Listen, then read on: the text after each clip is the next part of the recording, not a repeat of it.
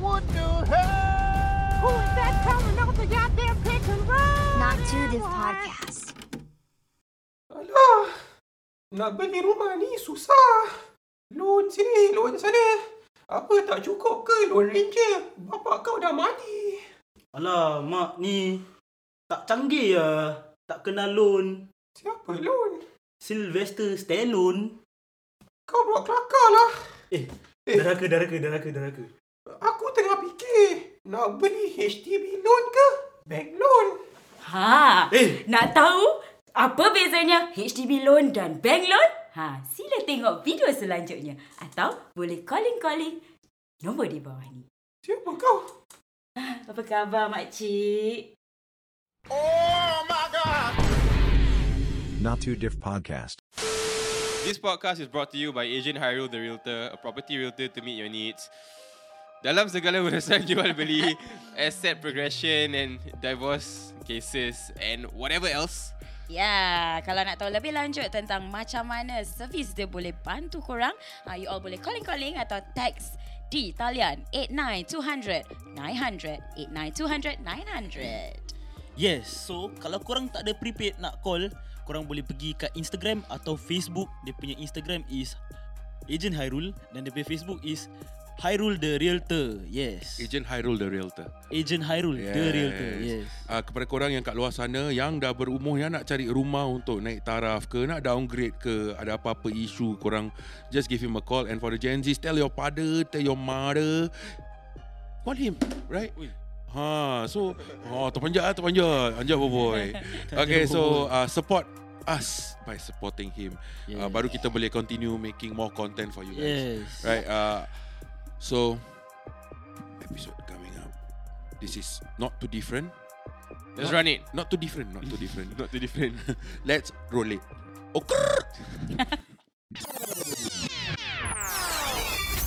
You're now listening to Not to this podcast. Hey, what's up? I'm Yak Andy. I'm Filza Izzati. I am Rani. I'm Shah. Welcome back to not too different podcast discussing generational differences and a place for us to prove that we're right. This is It's okay. You can prove yourself right. We don't intend to prove ourselves right. We let our work do the work. Okay, alright. It started already. Right, Filza, Rani and Shah. And this is part 2 of episode 2. Mm-hmm. Yeah. So on episode 1 we left off with Episode 2. On episode 2 part 1 1. we left off with Filza saying that she's proud of Rani lah. Right? So why? Because he knows what he wants. Because he know what he wants. And I think that stems off from stereotype mindset lah. I want to open this can lah. So basically Cannot. Diam siya. No, so basically I feel like this is an I feel like this is an extreme because you are talking to two like Gen Zs that know what they want to do. You know, you're not looking at the other parts because I know a lot of people that are just going to school because they have to go to school. A lot of people that want to do this, want to get into like let's say audio production because their parents did audio production and stuff like that. Right. So like what about that? Because we didn't really highlighted that part. But that's why she says she's proud of you because she knows how many people. Because I feel like that time we were talking about it and after that Yat said like how all of us actually know how we what we want to do because of why, because of the stuff that we consume and all the other contributing factors. But then there are also quite a significant amount of people that don't quite a significant amount of people that don't know aku like kalau tak aku quite an amount of people that don't know what they want to do even though they are in a school that is very specific to what you're going to do in the future. You know what I mean? But do you know what you want to do actually at that point of time bila kau kat at that age? Okay, before aku answer that, aku rasa the stereotype that we have that we think that you don't know what to do comes off or rather stems off from our own insecurity, bro. Tak pun insecure lah Syah. You're doing fine. Kita tak cukup. You're insecure. You are enough. Don't know what for. You are enough. We are proud of you. But aku tahu One Direction. That is so lit, bro. Oh, lit. No lah. It stems off our own insecurity. Macam like like I've mentioned before, we come from a sandwich generation of those. Tahu lah, pasal kau before punya us. perut macam makan banyak sandwich ya. Aku tengah lapar. We come off from that generation where our parents grew up without internet, Yeah. right? And we grew Dinosaurs. up without internet halfway, and then when we're in our like teens ataupun 20s, kita got the power of the internet. Yeah. And we become trolls and we Kau how old are you again? 37. Yeah. Oh, dulu bila dulu bila Jesus punya last supper kau turun masak. Kau ambil order is it? tak lah Syul. Dulu time dinosaur beranak aku dah ada kat situ Syul. Kau tolong support Aku Kau support. kan. Let's not go there, bro. Let's not go there. we don't want to be offending people. Yeah, back to sandwich. Yeah. Yeah, back to sandwich. Back to sandwich. Yeah, back to Kau pun sandwich. lapar Aku lapar gila. Like pasal kita, macam aku cakap lah, kita tengok things that we consume. Kita grew up watching sitcom like Friends ataupun the Malay sitcom macam Bara, Yeah. Anak Metropolitan 1, Pocukang. Pocukang. Yeah. Like you see those kind of jobs macam like all these labouring jobs, bro. Like waitressing. Kalau kita tahu Bara, orang kerja part time waitressing. Fun fact, the script writer for Phua Chu Kang is my teacher. Oh. Oh, so fun. That's what I want to say. like when we watch Friends, you see all the jobs they hold, right? Only Joey. How you doing? Only Joey. sorry, inside joke. Inside joke. So like Joey is the only actor among the friends, right? So kita pun macam realize that all this arts world, macam this entertainment industry is something that is okay, it's almost a non-existent thing within your group of friends. Kan? So we don't know where to go lah. Macam like we grew up watching like this kind of job like lawyer, doctors, all these professional professions yang macam at a standard yang tinggi. So kita look at it like, oh, that's the pinnacle of a job lah. Right? Yeah. We didn't know of any other things. Then internet happened, bro. And then Justin Bieber went viral while singing on YouTube, and he became a singer, and then it became a thing, content creation. Like before that, content creation didn't even exist, kan?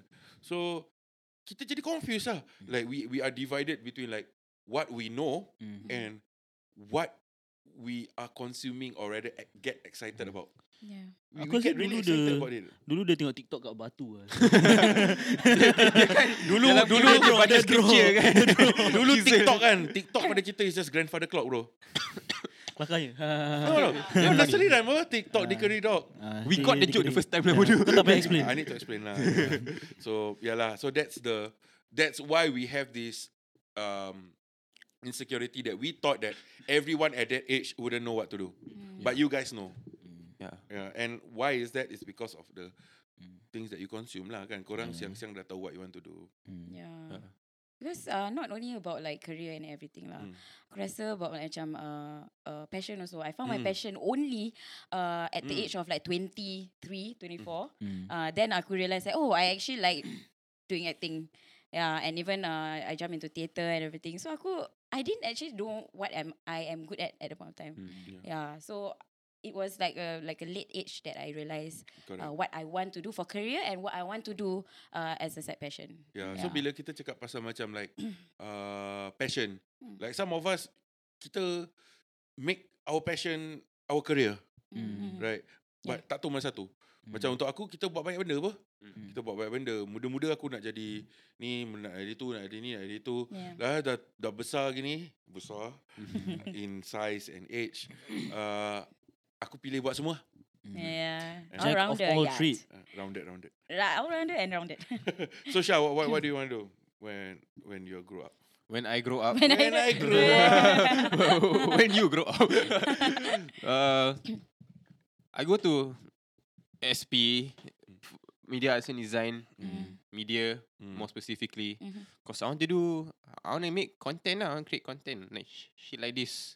Okay. Then That's why when I got too far, got too far. When I got to meet, yeah. Kau mabuk Tak ada, dia tengah panic bro. Time dah curfew. Curfew.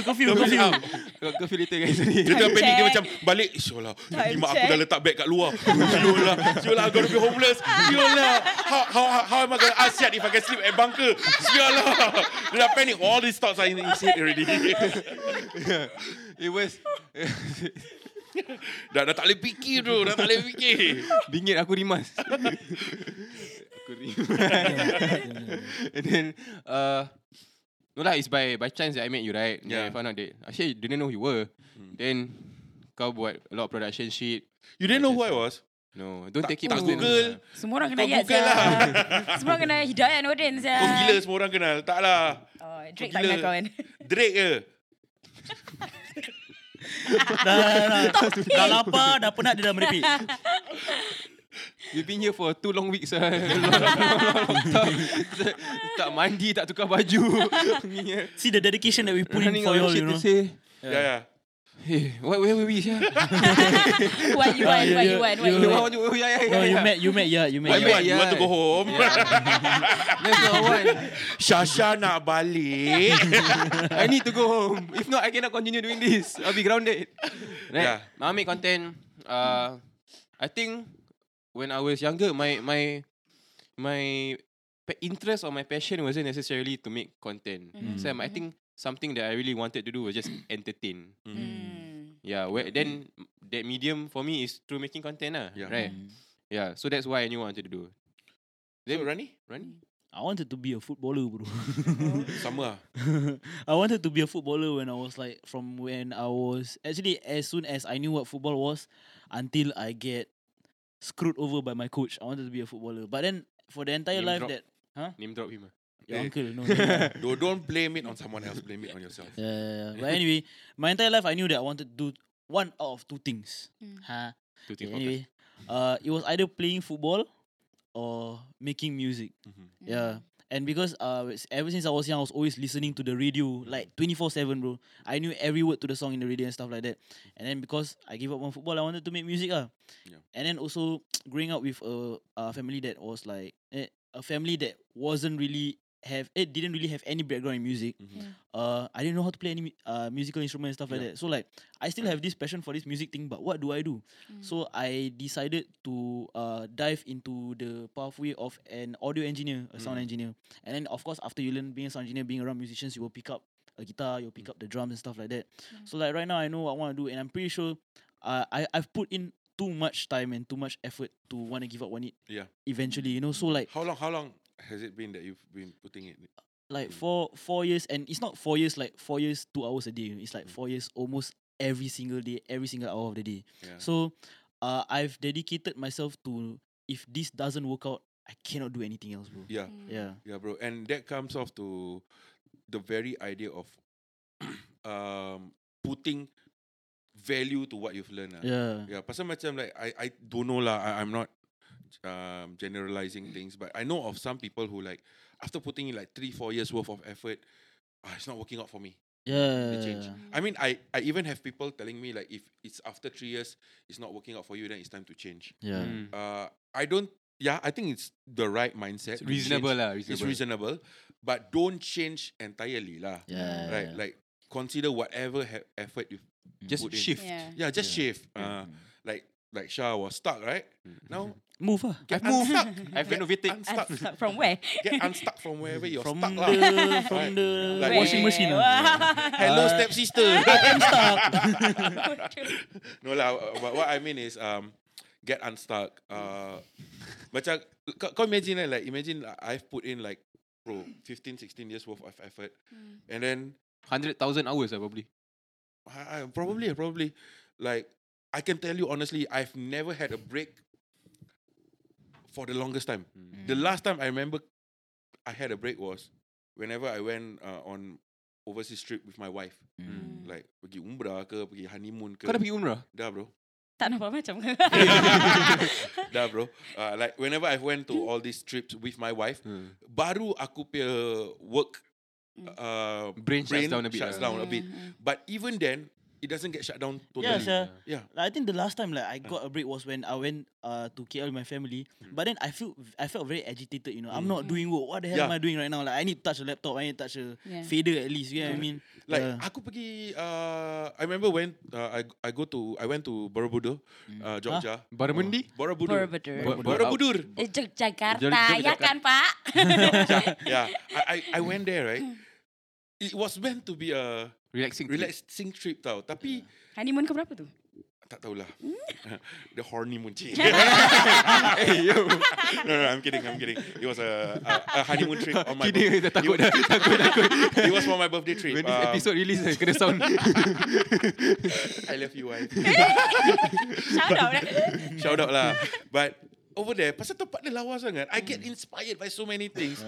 When my wife was sleeping at night, I was busy writing script, bro. What is in your mind? Why you so excited? What is in your mind? Pasal dia cakap, the tempat so lawa, I got horny. My wife was sleeping Dia beside got me. honeymoon. No, that place is so inspiring. Like in the end, I wrote a lot.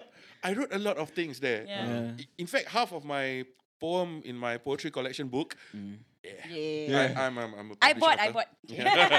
Optimist. You have Yeah, a book. Optimis. Optimis. Masih jual kan? Yeah. Ah, jangan, I still have siapa like yang masih berminat? less than 10 copy je. Yeah. Yeah. So half of the poetry inside it was written in Jogja. Oh. So yeah, because it was so inspiring. Like I even wrote a song, bro, there. And like Rani, I love music growing up. Yeah. I love singing actually. I could not play any musical instrument. In fact, my entire family, none of them know how to play musical instrument. I only know DK Barat, dung rebana kan. So whatever melody I wrote, composition, it's just off melodies and I have to meet with different people to like sort of instrumentize it. And bila going back to this, like I don't have any break. Macam like, when was the last time I had a break? Aku kadang-kadang literally tadi aku just telling my wife, I just want one whole day where I can just sleep and shut out. But it's so hard, bro. It really is so hard. And it takes a toll on your mental also, you know, because Yeah. you're not doing work, you know. Yeah. You feel like very Macam unproductive. agitated gitu, Yeah, I feel like, what am I doing, sir? Everyone is hustling, sir. Everyone is pushing for where they are. Why am I slacking? The most I can slack is like 1 hour. But itu pun otak aku tengah gerak with something else lah. Like and then like recently ni dah macam semua cerita aku je kan. Like recently someone asked me like, what do you do for a living? Bro, it's so hard to answer. I literally do everything. And then the pakcik even asked me like, where do you have time? Kau tak tidur ke? Kau tak rehat ke? And then aku realise, bro, aku tak tidur, tak rehat je. Kau tidur bila kau boleh, bukan bila not bila kau boleh. Kau tidur bila kau perlu. Yeah. You only sleep when you need to sleep. Yeah. So dia macam like aku balik 3-4 AM, like after podcast, after doing whatever content creation, recording whatever, I stay over until like 3-4 AM writing script, right? And then the next day I go to teach, and then aku balik, come back here. Kadang-kadang kalau aku tidur kat sini dengan ayat, nanti aku cuddle dia. Aku Tak cuddle sih, dia. tak pernah tidur sini sih. Yeah, only them lah. But yeah lah, that's for me lah, because I grew up in wanting so much, and it stems of my own insecurity. It stems of my own insecurity. I'm not glamorizing it. It's not healthy, bro. It really is not healthy. It's not honestly, it will eventually make you break, but the scary part is when, you know. I'm just waiting for that moment. And when you break, bro, this break thing, it will come a lot of time. It will come in a lot of forms, in a lot of shape. And when you break, bro, kau nak restart balik, God. And where is that where did that drive and motivation that was driving me all this while suddenly is gone? It's so tough. Maybe because of your... Kita topik apa actually? Maybe masa yang kau Tak apa, cakap dah segue.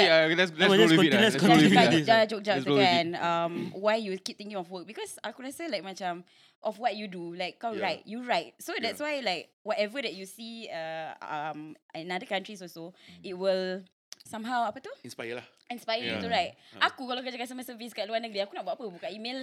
Aku nak pergi suruh call tak lah. Kalau kau pergi, example kau pergi Bali pe resort lawa kan, terus cakap, bagus customer service. Kau masuk, kau try. Cepat ni, salah. Right. Yeah, maybe I should do that. Yeah, you should. Yeah, so keep my mind You're getting a my brain massage. working. Actually, you sit down. Extra service? Dia tengah urut kau kan. Urut. Oh, sedap eh. Kat mana tu? Sini eh. Oh, okay. Ibu baring pula. Ini apa? Customer service apa? No, sometimes when I go to a massage place or what, right, then aku akan explain dengan my partner, okay, this is actually, walaupun orang tu dah explain, but dia tak explain betul-betul, bro.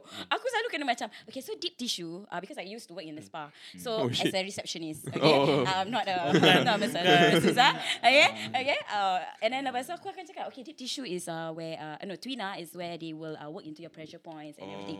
So like macam, Habis magic give tissue? the knowledge, I give the right.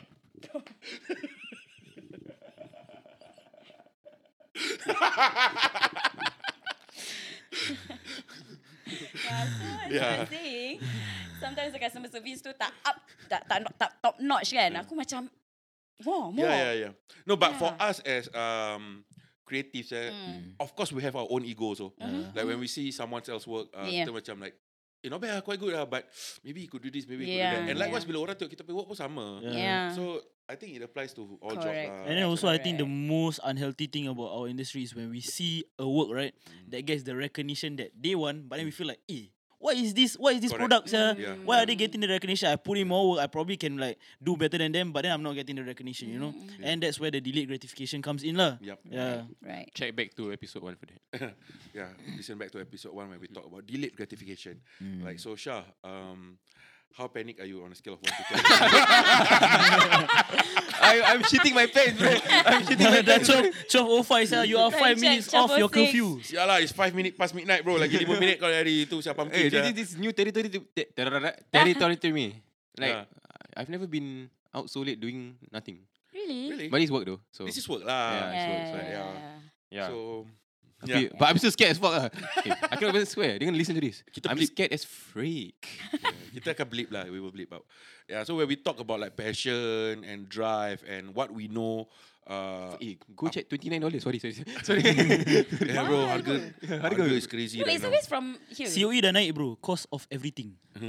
Yeah lah. When we talk about like what we want to do growing up, what you want to do growing up, what we become growing up.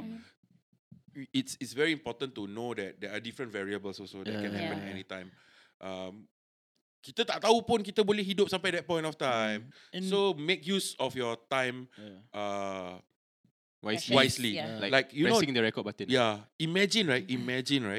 You have I don't know the exact number for sure. Imagine if you have like $62,000 in your bank account right now, and then you have to use it up. And then if you don't use up the next day, habis, hilang. No, it will restart lah. Restart balik. Kau tak rasa rugi ke kalau kau tak make use of it? That's the analogy of how much time you have a day. It's wasteful, bro, if you don't make full use of the time.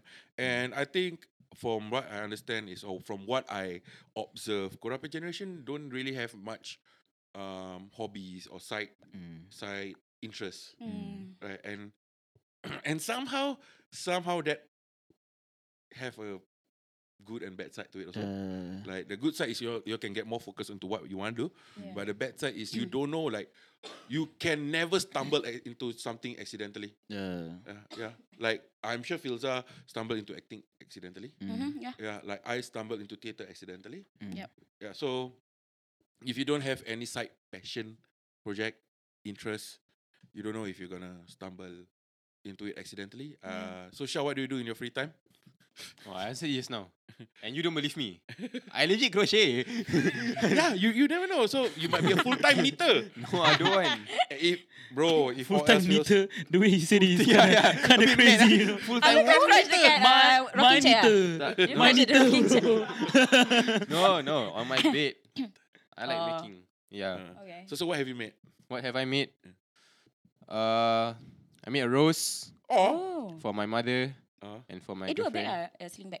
Sling bag? Yeah. No, I don't want. Now Why? I just buy it, bro. I'm lazy. No, for other people, not for yourself. It's a passion thing, but not that passionate. Okay, I understand. Like, little things. I got commissioned to make a beanie before. Oh. Yeah, I think I should make matching ones for all of us. Yeah. Now that I think about it. Yeah. Be cool. Sponsored by Sharin the Knitter. Stop saying it like Sharin the Knitter. You want Sharin the Knitter or Sharin the? Let's not go there. Aku tak faham. It's okay. Like Rani, so what do you do on your free time? I know you used to play kompang. Oh. I don't play anymore. Why? I got no time. Yeah. Like once something that once was a hobby to me has now been my entire life. Yeah, you can say that it's unhealthy or it's a healthy thing because like as much as possible, like this hobby has now been my entire like livelihood. But then Life mission lah. but then now that I think about it, I don't really have a hobby anymore, Yeah. because it has now been my entire life, and that's kind of sad lah. Yeah. It's kind of sad. Tanya aku apa hobi? Kau punya hobi apa? Main bowling. Badminton lah kan. Bowling. Dia badminton main dengan Naim je. Apa? National bowler apa kau tak tahu? Dululah. Aku boring-boring. Kau ada bola, that bola, right? Yeah. Aku boring-boring. Aku ada bowling, bola. bro. No, I'm saying that you have that Yeah, I have bola. 6 bowling balls. Yeah, but I'm not really a professional lah. Just suka-suka je now. Yeah, but it's fun. I bowl. I bowl. Badminton.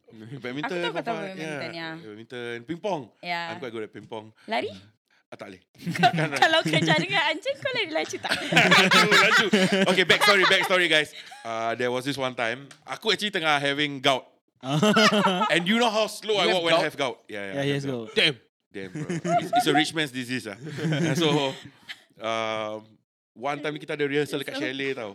Habis there's a pack of wild dogs bro.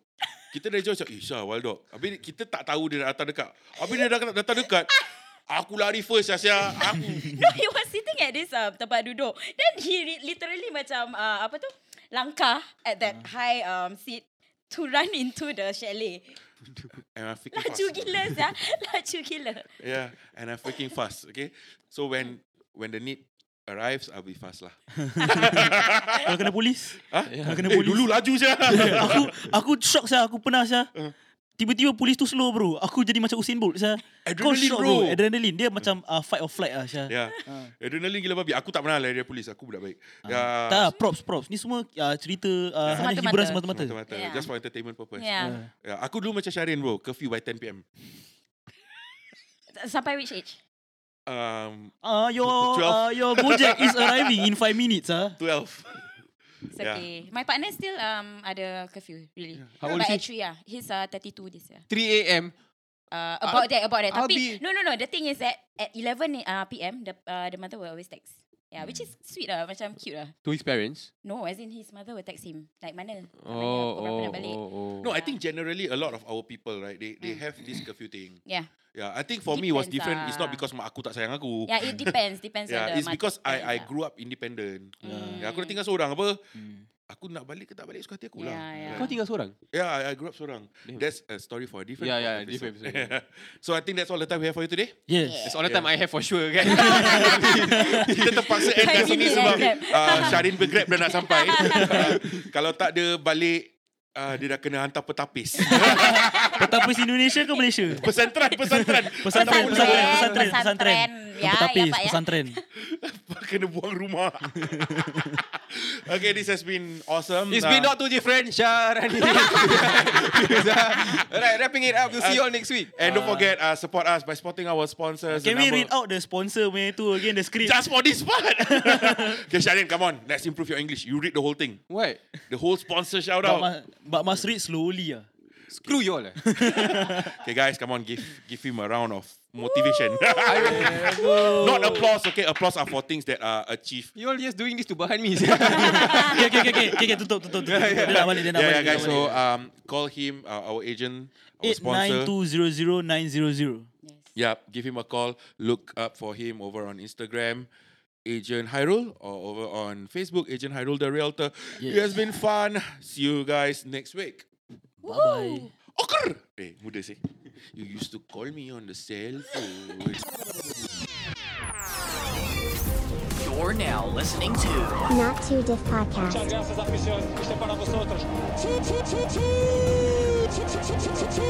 What's up, I'm Yap and I'm Faiza Izan. I am Rani. Sure.